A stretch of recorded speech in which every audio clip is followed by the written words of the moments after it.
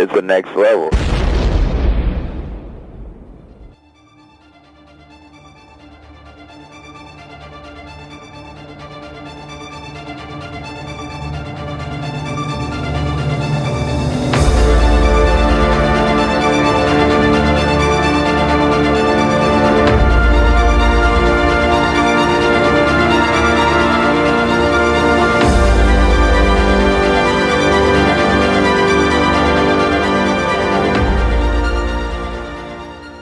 Hey, panelers, welcome to the show. I'm Mark.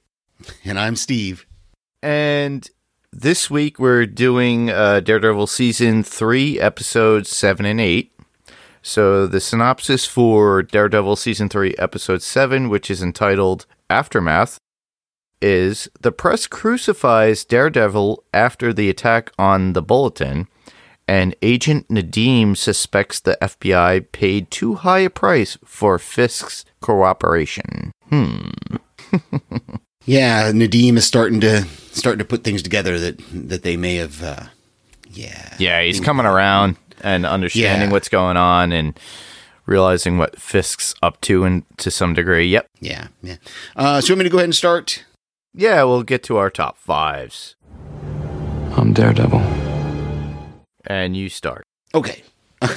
That painting, it threw me off. Like the first time I watched the episode, I didn't really note it. But then the second time when it started and Fisk is talking about that painting and the lawyer guy says, "Oh, rabbit in a snowstorm, you mean?" And they have this whole conversation about this painting that Fisk is supposed to get to hang in the hotel suite. And he's like, "I'm supposed to get all my stuff." And he's like, "Well, there's some questions of ownership and all this." But then it's never mentioned again the rest of the episode. And even at the end, when Nadeem, comes into the hotel suite, he looks down and you can see him looking at that empty spot on the wall. So it just was a little weird that they made a point to talk about this painting, and the lawyer says there's something about the ownership, and he's like, we can use it to get leverage for something else. And Fisk just insists, no, I have to have this painting.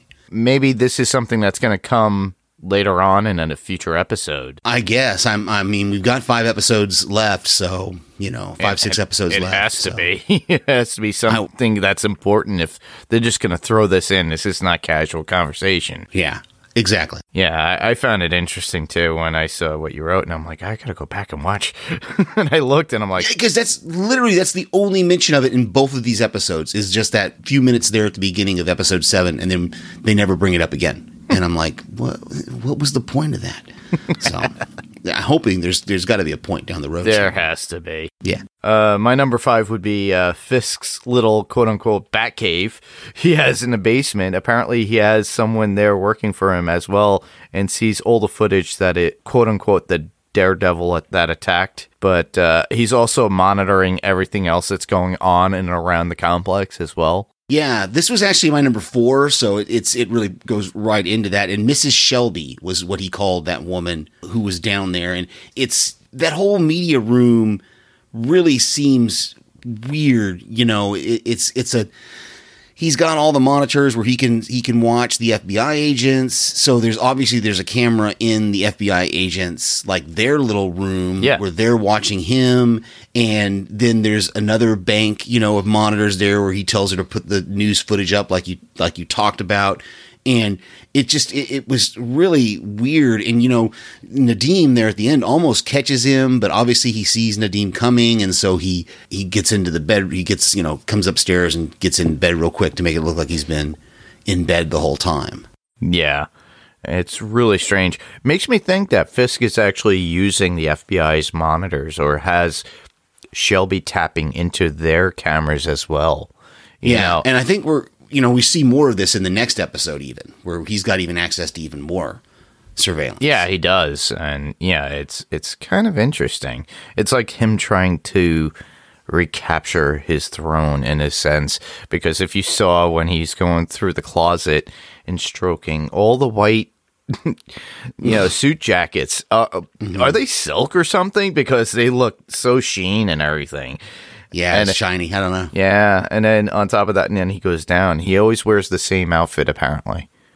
I guess he thinks of himself almost like an Einstein, because Einstein used to wear the same thing every day. Maybe. Yeah. So that was my number 4. So I guess that brings us to your number 4. My number 4 would be the conversation with Sister Maggie and Matt while she stitches him up. You know, for the longest time, you know, she's been trying to help him, but realizes that the advice that she gave about, you know, having his friends help out and get involved was pretty much a mistake.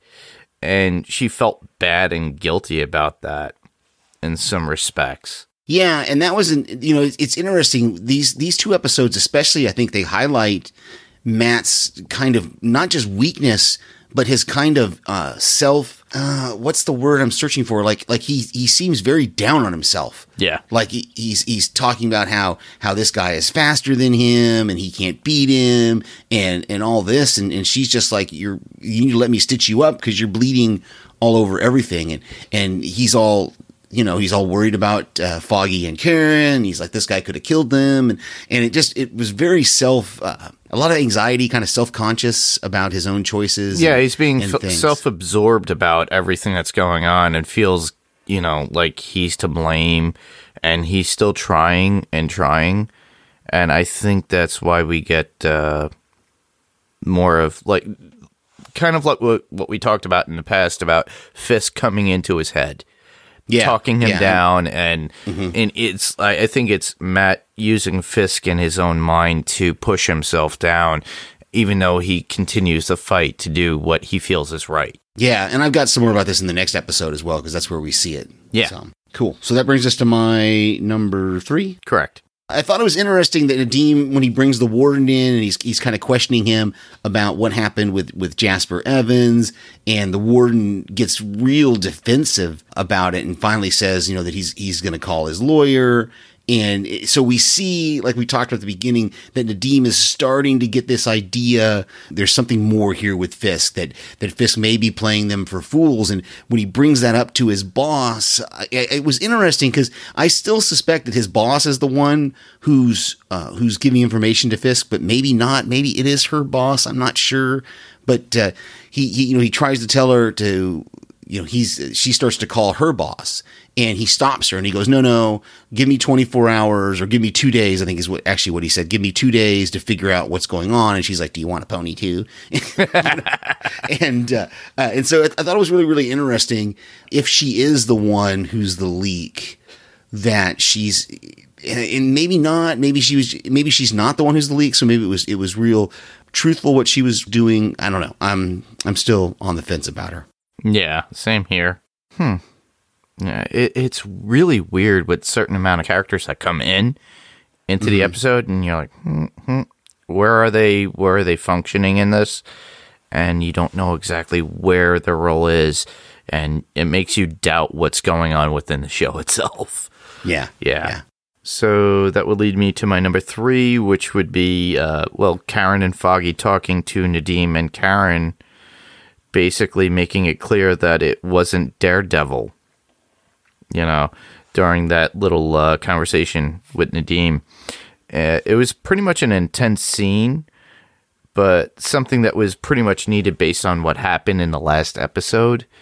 And you could see Karen, how, with her conviction of what she was saying, and Foggy even mentions it too, and Nadeem is pretty much, you know, making a joke like, oh, well, you know, how did you know? You only met him twice. And she knew.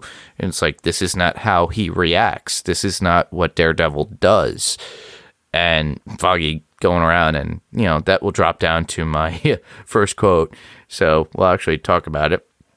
So Foggy basically states, if every fat guy with a white beard wears a red suit, does that mean they are all Santa? Yeah. And then, you know, Nadeem goes, he turns around basically stating, he goes, well, if he puts a bunch of presents underneath my tree, of course I think he would be Santa. But the thing is that with this, in this case, you know, this is outside of what Daredevil normally does. So he's pretty much attacking somebody who's pretty much innocent in a respect.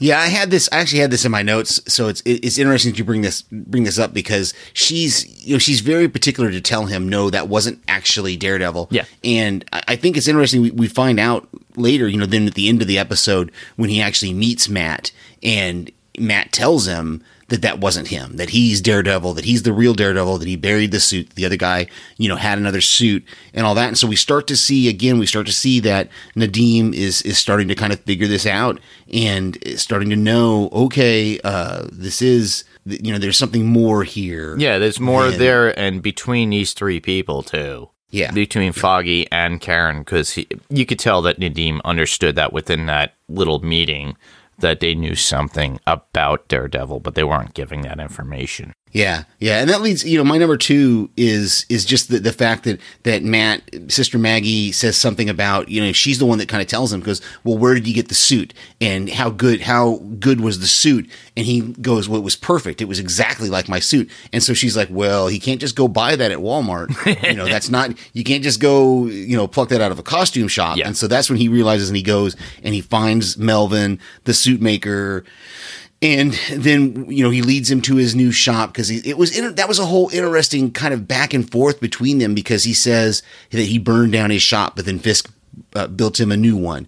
And Matt says, well, take me to it. And so he goes there, and there's another suit there. And so the guy locks him in, and Matt realizes the guy has set him up and that the FBI is coming to get him. And so they have this fight. Yeah. And the guy is really, I think we talked about this in the first season or something, that this guy, or the second season, whenever he made that suit for him, that this guy isn't in the comics. This guy is a hero or a villain, some sort of. Yeah, he actually, the character of Melvin Potter is actually a villain, and he was a suit maker. Right. That was a little bit of information, additional notes that I had. So basically, he was a suit maker, and he was the character or a major villain for Daredevil in the comics, which was called Gladiator. Yeah. Okay. So. Yeah, because he fights. I mean, he fights, and he gets some licks in. Yeah, he Matt, knows how to fight. Yeah. And that's something that I've really picked up on this season, especially as we've seen Matt get beat up a bit in this, and I know he's been weakened. Well, he's also got stabbed, and he's got stitches that's what I'm and saying. Everything else. So he was kind of weakened in that state, and I think that's why how Melvin got over him. Now, mind you, that's what I'm saying. Mind you, in the comic, he Melvin Potter, who is Gladiator, has almost superhuman powers. So in this, they just made him a regular guy who's just a suit maker, which made sense for what they're doing within the Netflix series to make it more realistic in a sense. And I really like that. And that would be my number 2 as well, going into my number 2, which would be Melvin with Matt and, setting up Matt with the FBI. But that fight was pretty intense. And what, Matt was doing, he basically takes the saw blade and throws it, and he's able to do all these things to get away from the FBI at that point. Yeah, and I thought that was interesting that after Melvin gets arrested, that the lawyer guy kind of comes to Fisk and tells him that Potter's been arrested, and Fisk's like, well, he's irrelevant now. It doesn't matter. Which that leads to a whole nother thing that we see in this episode, or is it in the next, or is it in my notes? It might be in the next episode, or was it in this one where he goes and sees Betsy? Yeah, in the next episode he sees. That's the next episode. Okay. Betsy, so this is the one. This is the episode that actually ends with, which is my number 1, which is Matt having that vision of Fisk and kind of telling him that, hey, you left a simpleton to get arrested by the FBI, and you just slinked away, and it's kind of this whole thing of kind of playing on his inadequacies, and. It's not actually Fisk there, but no, it is this episode. It is this episode. It's the end. Because after that, he goes at the very end. He goes and he meets Betsy, and he tells her that she should get out of town. Yep. And she kind of compares Matt to Kingpin, to Wilson Fisk. She says, "You guys are both using Melvin for this," and I really think it's interesting that we're seeing Matt. He thinks Melvin's in danger. He thinks Betsy's in danger, but from what we can see, from what Wilson Fisk is saying is Wilson Fisk doesn't care about them anymore. No. He's just like, okay, well, I'm done with them. I don't need them anymore. I'm not going to worry about them. And so Matt kind of giving her this warning, it's not necessary. No, it's not. It's just him trying to reach out, I think, and him trying to do what he thinks is right. But, and plus also to stay in good face in front of people or in the public eye, and thinking that Betsy would do something, I think. And yeah, that was my number one as well. You know, it harkens back to what I was saying about Fisk in his head. So it's basically, it's Fisk telling him in his own head that he is failing at what he's doing, but yet he continues to persist and to do what he needs to do. And he's thinking, all right, I need to tell this woman. And obviously it's weird too, because Betsy didn't even realize that Melvin was picked up, and she's a cop. No, she's a parole officer. Oh, she's a parole officer. Okay. Yeah. Well, and some parole officers have like law enforcement, I guess, because she was wearing a badge and she did have a gun. And Melvin had a record, so she had to know. Yeah. So yeah. Yeah, but it probably was one of those things where since he had just got arrested, nobody had told her. Yeah. Yeah. He had, you know. But yeah, that's that whole. It just, I don't know if it's Matt, you know, thinking that these people are in danger, but they're actually not, or it was a little much. So Yeah. I don't know. Okay, so that was our top fives. We went through those pretty quick. Yeah. But you had a few notes too. We do, and I had one quote that I really liked was when Nadeem is talking to Wilson Fisk, and he says, "Your desperation diminishes you, special agent." I thought that was really, he's very precise in the way he speaks, and I really like how D'Onofrio is playing this character. The way he enunciates is really amazing. It has that kind of candor, that tone to it, that harkens or just feels like it's the actual Kingpin. Now, mind you, he's not a big, hulking, large man, but he is a tall, physically large man in real life.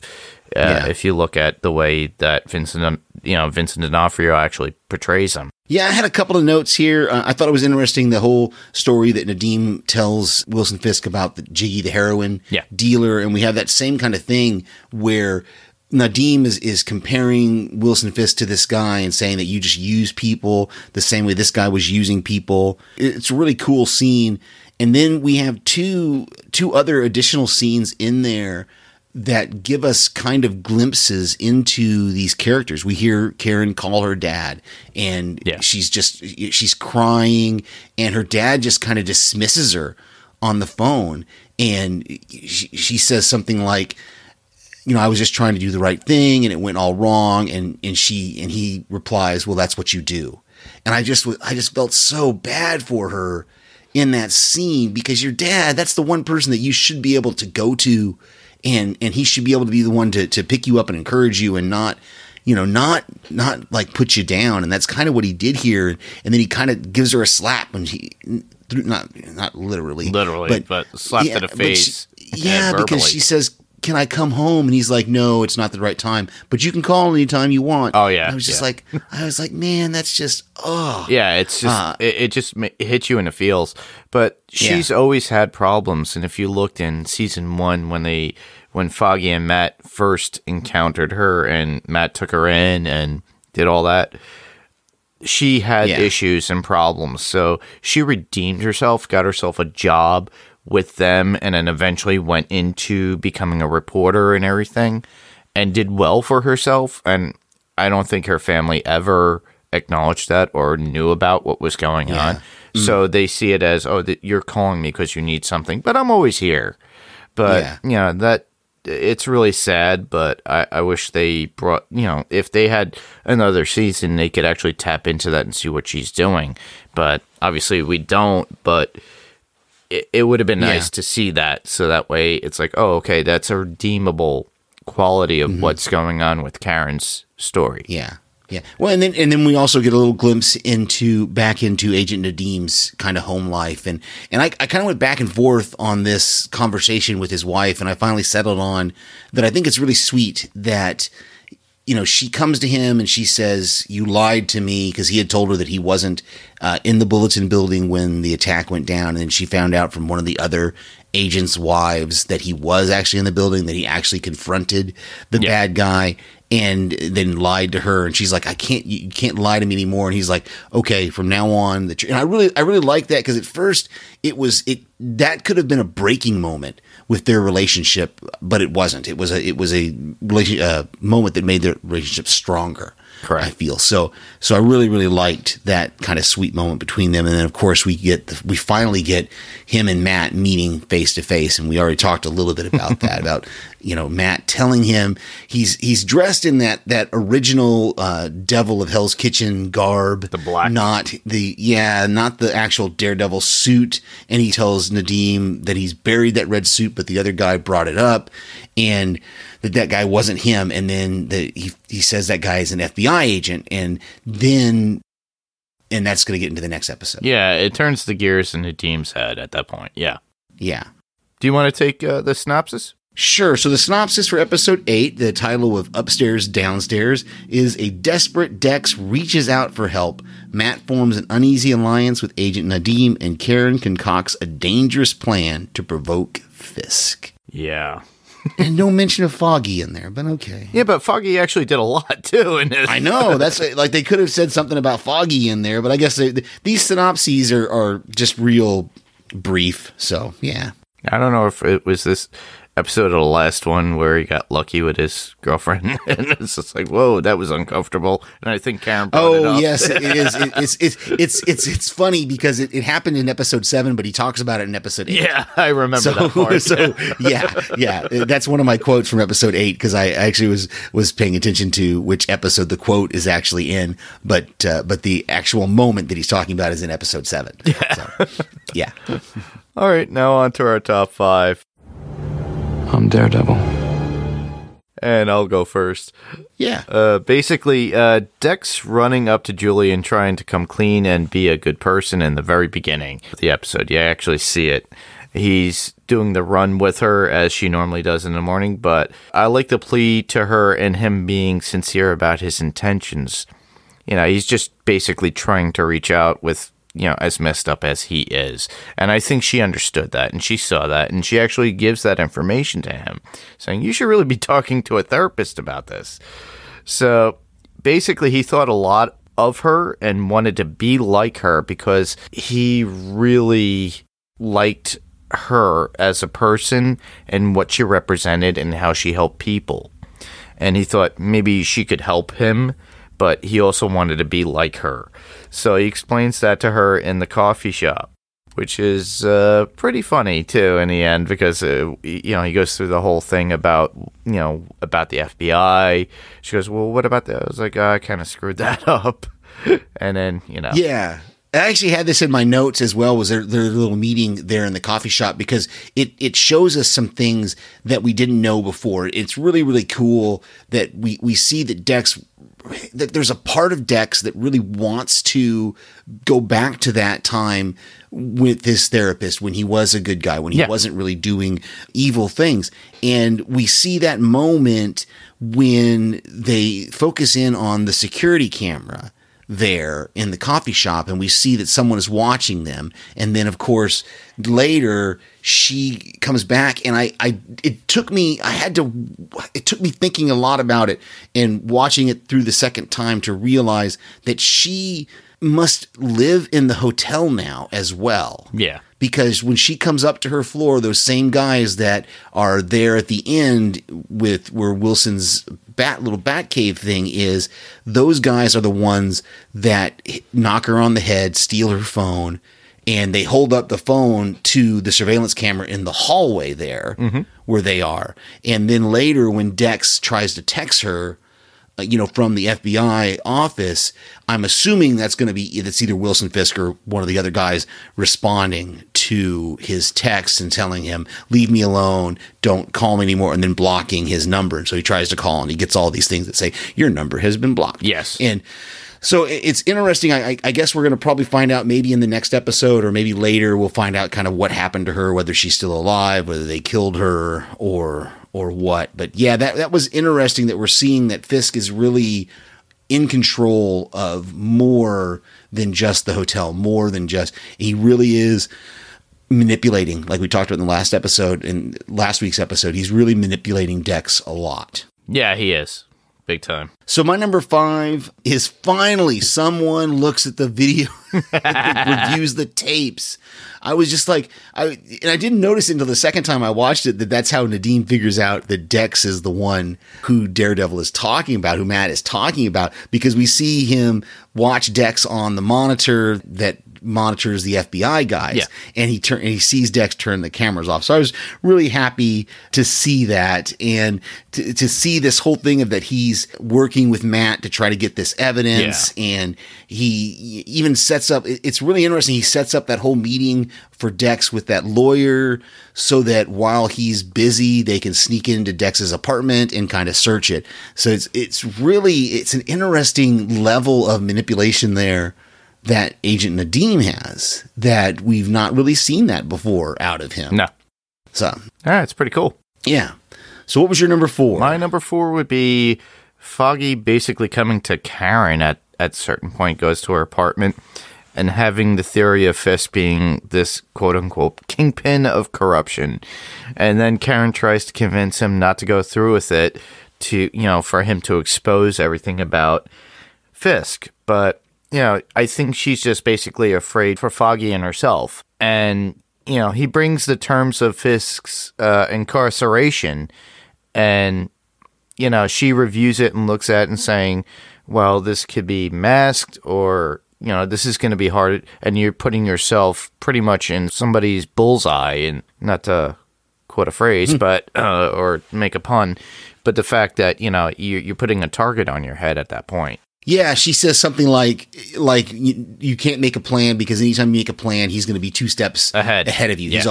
He's already thought of whatever your plan is, and he's like, no, he couldn't even see me coming. He wouldn't even know what this is about. And he starts to explain, and it's really kind of cool. This was actually my number 4 as well. So it's really cool. Foggy kind of figuring out what Wilson Fisk is doing, and he figures out that Wilson Fisk is getting rid of the competition so that he can figure out who they're bribing and who the Albanians were controlling, and now Fisk controls them. And he figured this out because Marcy was defending this some IRS guy who was taking kickbacks or something like that, and he starts to talk about it, and Karen stops him.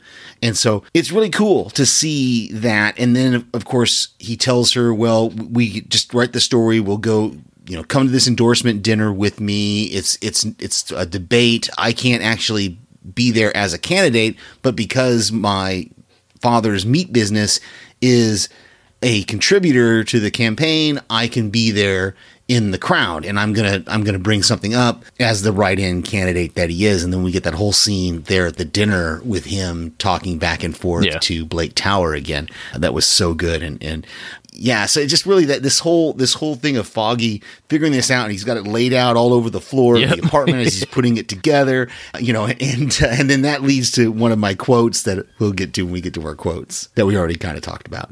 And that would lead me to my number 3, which would be Matt and Nadeem break into Dex's vault in his apartment and look for the suit. And Matt using his hearing to break into the vault, that was pretty cool. I like that idea. Kind of like a... I forget the name. Like a safe the Italian kind of job, thing. Maybe. It's like, Charlize Theron. And just using his ears. But in this case, he doesn't really have to be like right on top of it or anything. And he could hear the tumblers and figure it out, and then he gets into it. And then he finds the tape of the therapist in there, and he keeps it. Yeah, that's interesting. And I didn't list the quote. I have a quote from that in my quote notes. But there's also a quote that he said that I almost wrote down, that when Nadeem asks him about, he says that he can smell the suit, and Nadeem is like, "You can smell the suit," and he's like, "Yeah, GSR and latex." Yeah, he got it perfect. Yeah.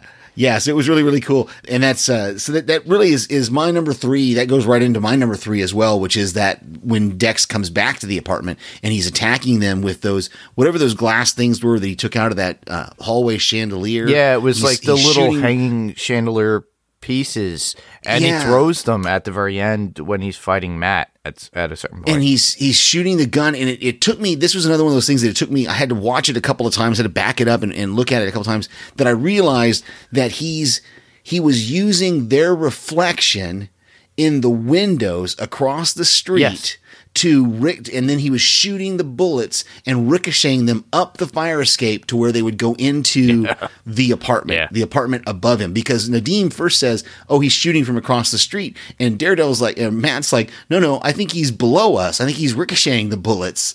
And he's in the apartment underneath us. And it's like, this is just crazy, this guy. And then he waits for him to reload because he says, I'll know when he runs out of bullets. Mm-hmm. And it's just really tells cool. him to run at a certain time, and he does. And then he gets away. And then on top of that, he's on top of Matt at that point with the fire escape and throwing those things like throwing knives almost directly at Matt. Yeah, and Matt's got that lid, whatever that lid was that he was using to deflect him, and he gets up to the roof, and that's when the cops arrive at Dex's apartment, so he can't pursue Matt anymore. It's just a really, really cool kind of scene, and the way they shot it and the way they did it was really really it was cool a really good, intense scene, and it actually points true to what Dex is. Literally, he's bullseye. Come on, he's hitting every target. Look at those obstacles. He's using your reflections to shoot at people at this point, and his aim is on target too. Yeah. So it kind of lives true to the actual comic book of what Bullseye was, in the sense that we don't get that kind of cheesy costume with the bullseye and everything on it. Yeah. Or the Colin Farrell character with the scar on his forehead. Head, yeah. Yeah, exactly. So that leads us to your number 2, I believe. Yeah, my number 2 would be, you already mentioned it, Foggy's little speech that he makes at the dinner, and he was pushing it with Tower, the guy who's going for the DA position that he's opposing at this point. And he's just like spewing off at the mouth as he normally would, but he's just stating how he feels. And how, this guy's not going to do anything for you here. And I'm, basically making Tower's credibility look bad for being the next DA. And, and just Foggy just pushing for his running to be the DA, which is great. But then he has to leave right away at a certain point. Yeah, because he looks down and he sees Karen's place card holder on her plate, and he realizes and then he figures out what she's doing, that she must have gone to see Wilson Fisk. My number 2 is very close to that. It's the fact that Karen does go to see Fisk there, and she convinces the FBI agents to call his lawyers, and with what she's saying, she convinces them to let her in to talk to Fisk, and the FBI says, well, we're watching you. But I realized after I watched it, as I kind of fast forward and looked at this the second time, that they were watching, but they couldn't hear. I guess there's no sound capabilities. So at first I thought when they broke in there, because she confesses to Wilson Fisk that she killed John Wesley. And she says she shot him 7 times because that was all the bullets that she had. And you can see D'Onofrio, and he plays it so well. You see him getting, he's hyperventilating. He's getting ready to attack her, and he's breathing heavy. And it just was a really intense scene. But I didn't get what was her intention, because even Foggy couldn't understand. Did you want him to attack you? Did you want him to kill you in front of the FBI agents? And then, okay, now he's committed a crime. What was it? It was a little confusing to me. It looked to me like she wanted him to attack her so that way she has something and it would put him back in prison. Yeah, I guess that's the only thing I could just think to of. Get him away so he doesn't have all this power in his little private little hideaway in his little tower and have his own world. So where he was in prison before, where the prisoners were basically attacking him. So she wants him in, harm's way in a certain... Well, no, she just wants him out. She just wants him out of the picture. Yeah, she just wants him back in prison. She wants him back in prison, because the whole thing was a little confusing, but it also made sense because that was the whole point. She said, if he commits a crime, we can get him back in jail. So I kind of get it, but it was a little confusing when the FBI broke in and they kind of put cuffs on her. Yeah, it was a little extreme because, she was basically antagonizing him to the point where she wanted him to do something and he just wouldn't. It was kind of funny too, though, that Foggy, when she's released, Foggy goes, you should kind of take it as a compliment. And she's like, what do you mean? That they thought I would actually try to kill him? Because that's what Foggy must have told them, was that she was going to try to kill Fisk. And so that's why they broke in there. But yeah, it was just really, it's a really intense scene. So. That would lead me to my number one, which I think you and I both are on the same page with this one. Basically, with Sister Maggie, while Matt is working out, he's below and she's above and she's praying. And he hears her and she's just praying to Matt's father and states, this is our son. Our son, yeah. And yeah, that's crazy because, I mean, I guess if I look back on it, we haven't actually seen his mother. No. So I guess it's possible. And it did make a question in my head, though, of do you think, wouldn't she know that Matt could hear her? I don't think she realized that. Yeah, okay. That was going on. But the thing is that I saw this coming a while ago, just basically of how she was, you kept saying how, no, she's just, she's in charge of him. She was there when he was a kid, just who she was. I just saw all that parental, that feeling of not judging, but, hey, this is what you need to do. And, hey, oh, you're going to give me this garbage. I'm going to throw this garbage back at you, and I need you to listen. And, and I think this stemmed with her praying and everything came from the idea of, in the very beginning, when she felt like she dropped the ball and saying, hey, you should get your friends involved because they care for you and they love you.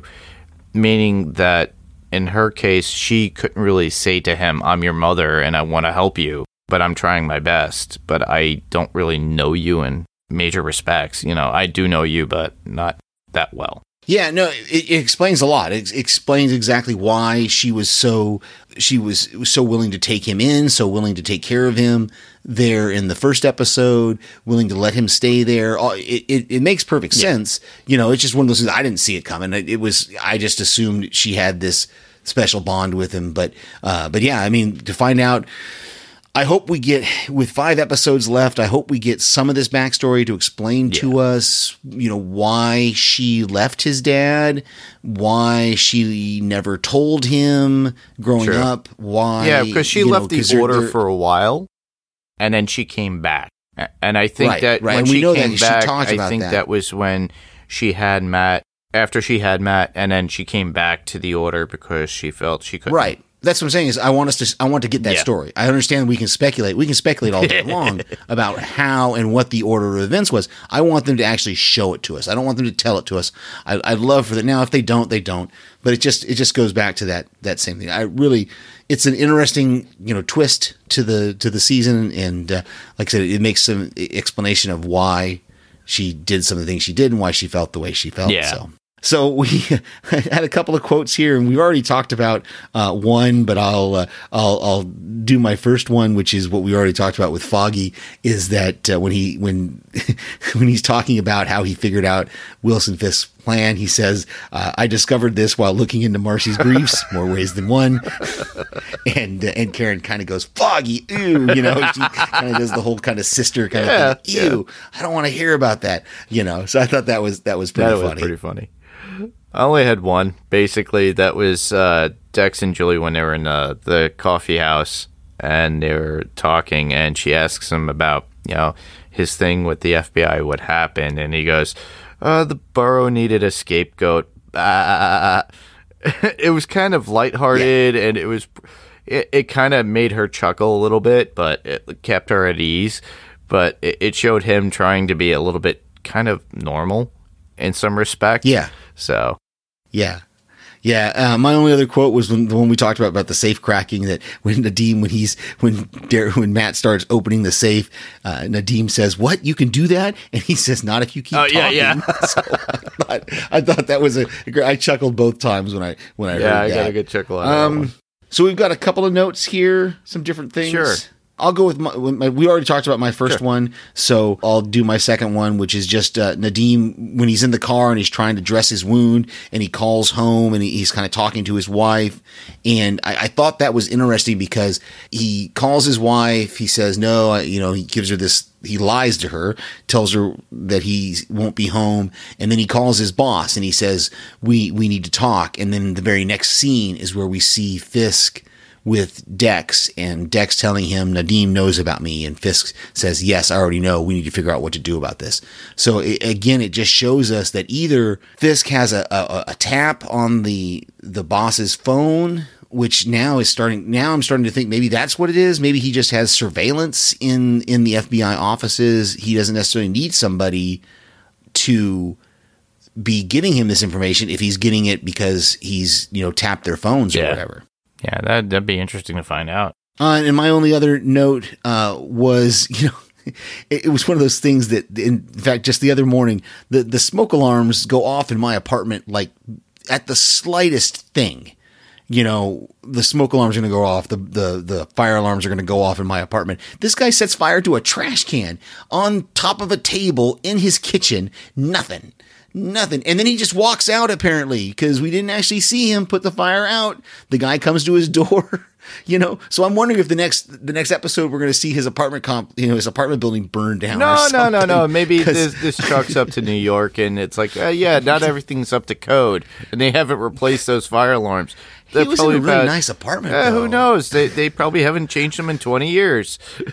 Could be. Or the batteries. It just was one of those things I just kind of went, man. And then he just walks out. The guy comes to the door and says, we need to talk or whatever. And he just leaves the apartment. And I'm like, isn't there a trash can burning in his apartment? Can't you smell it? Yeah. So, yeah. I just thought that was weird. It is weird. So. Glad you picked that up. Mine would be one of them would be Dex cleaning up his place in the beginning of the actual episode as he's listening to the actual therapist tapes, and he's still in the costume as he's doing this with the headphones, and he's really strange, that's for sure. He's trying, but yet there's something going on there. Yeah. And then in the coffee shop, when he talks to Julie, there's an actual guy reading the newspaper in the coffee shop that's next to them, and you could see it from in the background, but I really couldn't read the front page, but it had the Daredevil on the front page. It was pretty much what was, about what was going on and that attack that happened. I wish they focused in on it so I could get a good view of it, Yeah, good catch. So basically, so far, I'm enjoying the show for season 3. I think it's great, but there's so much going on within the journey of all the characters that you knew that this was sparking for a 4th season. Yeah, it just brings us back to that what we've said. I think almost every episode. Every episode so far, yeah. Is it's just unfortunate that we didn't get a season 4 out of this, because there's so much they could have done with these characters. I'm more and more leaning toward this is going to end. Either this is going to end with them all getting back together and us, thinking that they're going to go forward, or it may even end in some sort of a cliffhanger that we don't ever get a resolution for. So I'm prepared for that if it happens. It's going to be unfortunate, but it is what it is. Or maybe if Marvel picks up Charlie Cox as Daredevil and he shows up in a Spider-Man movie, that would be awesome. And be like, oh, okay, here he is. Yeah, I had to redeem myself and blah, blah, blah. Here's my short story. Okay. And then we go on. Yeah. But we'll find out. Hopefully one day. But that's pretty much it for the 2 episodes that we got. And on to a little bit of comic talk. So nothing new in the comics. There's a lot going on in comics. I haven't really been reading. I've been busy lately. Work's been crazy, but I do keep my ear and my eyes open to what's going on currently. And Superman Red Sun has come out on digital download recently. So I've already mentioned this in the past. This is a version of Superman who landed as a child in Russia or the old Soviet Union, because I think this takes place in the 80s or 70s at this point, but way back when. And, he is brought up in Russia and is brought up to protect Mother Russia at that point, the Soviet Union. A different take on the Superman story. I recommend everybody check it out if you're interested in it. There is a kind of visual comic that they have on YouTube of it, but this is the animated version, and it's pretty much almost like the old Superman cartoons used to see from the, I think that from the 30s or 40s. I'm not sure. They're colorized. it's got that nuance to it, the way they animate it, and the animation really looks good. Very similar to almost like how they did the Batman in the 90s. Cool. The Batman, the animated series. It has that kind of tone and look to it. So I recommend that to everybody. Very cool. I only have my podcast recommendations this week are Strange Indeed on the Podcasting Network. They're covering Lock and Key from Netflix. And then, of course, as we talk about every week, the Star Trek Picard cast, which is on Talk Through Media. Check those out. Yeah, they're awesome. So, I definitely highly recommend the Picard cast. And I do recommend The Language of Bromance with Sean and Richard. I just listened to one of them recently this week, and I was laughing. I couldn't stop laughing in the car. So nice. I recommend them. All right. Well, I guess let everybody know that you can hear us on Spotify, Google Play, and Apple iTunes, whatever podcast player of choice you use. If that podcast player of choice lets you give us a review, we would love for you to give us a 5-star review or whatever it is on whatever platform. We'd love to hear from you. You can check us out on Facebook at facebook.com/panels2pixels. We have a website, which is panels2pixelspodcast.com. We also have an email address where you can link up and talk to us there. You can send us an email, send us a voicemail, whatever you want, to panels2pixels1@gmail.com. That's panels2pixels1. The TO is spelled out right there in the middle, and the number 1 at gmail.com. You can also call us and send us a voicemail at 845-350-2095. We do ask if you use that number, make sure you mention that you are calling for the Panels to Pixels podcast so we can identify which show you're calling about. Again, that number is 845-350-2095. And finally, if you like YouTube, I don't spend a lot of time on YouTube, I will admit. But if you like YouTube, you can also catch our episodes there as well. In fact, I think they post to YouTube first before anything else. And that is just Panels to Pixels podcast on YouTube. So check us out. Yeah, check that out. And check out a couple of our friends that are out there. I would say the Grim Life Collective. Go check them out. I recommend them highly. They talk about a lot of spooky things, and Michael and Jessica went to Hollywood recently and went to a bunch of movie sets where they filming locations. So I would highly recommend you guys check them out as well. They did something recently where they went to where they filmed Roger Rabbit, as well as Back to the Future, the tunnel scenes and everything where they go in. So I found that very, very interesting, and they're very nice people. So I recommend check them out, give them a thumbs up, and subscribe if you're interested. So, listeners, you could hear us other places. So I'm a co-host on the Walking Dead Talk Through with Brian Malash on Talk Through Media. And with that podcast, we review The Walking Dead each week. This show, Panels to Pixels, will stay on the Next Level Podcast Network. But there will be always a link on our Facebook page for Talk Through Media. And actually, we will, when the new episodes, like for Picard, the Walking Dead Talk Through, or when we do Fear the Walking Dead Talk Through come up, we will post them on the Facebook as a link so you could follow that. Or you could just subscribe to where they are. You can listen to talkthroughmedia.com and get the podcasts there. Or you could go to Apple Podcasts or wherever you get your podcasts. We are currently working on a lot of things. There's another podcast in the works between Kyle McAdams and I. So keep in touch here or go to talkthroughmedia.com's website. Very cool. And you can hear me here, of course, or you can hear my voice on various other podcasts that I submit voicemails to. Yeah, you could hear him a lot. I love hearing Steve's voice on other podcasts. It's so fun, especially when he gets on Walking Dead Talk there, because he sends a lot of feedback there, too. You guys do a great job, too. Thank you. So, well, that's our show for this evening. Thanks, everyone, for listening. I'm Mark, and we will see you on the next panel. And I'm Steve. Talk to you later. And good night.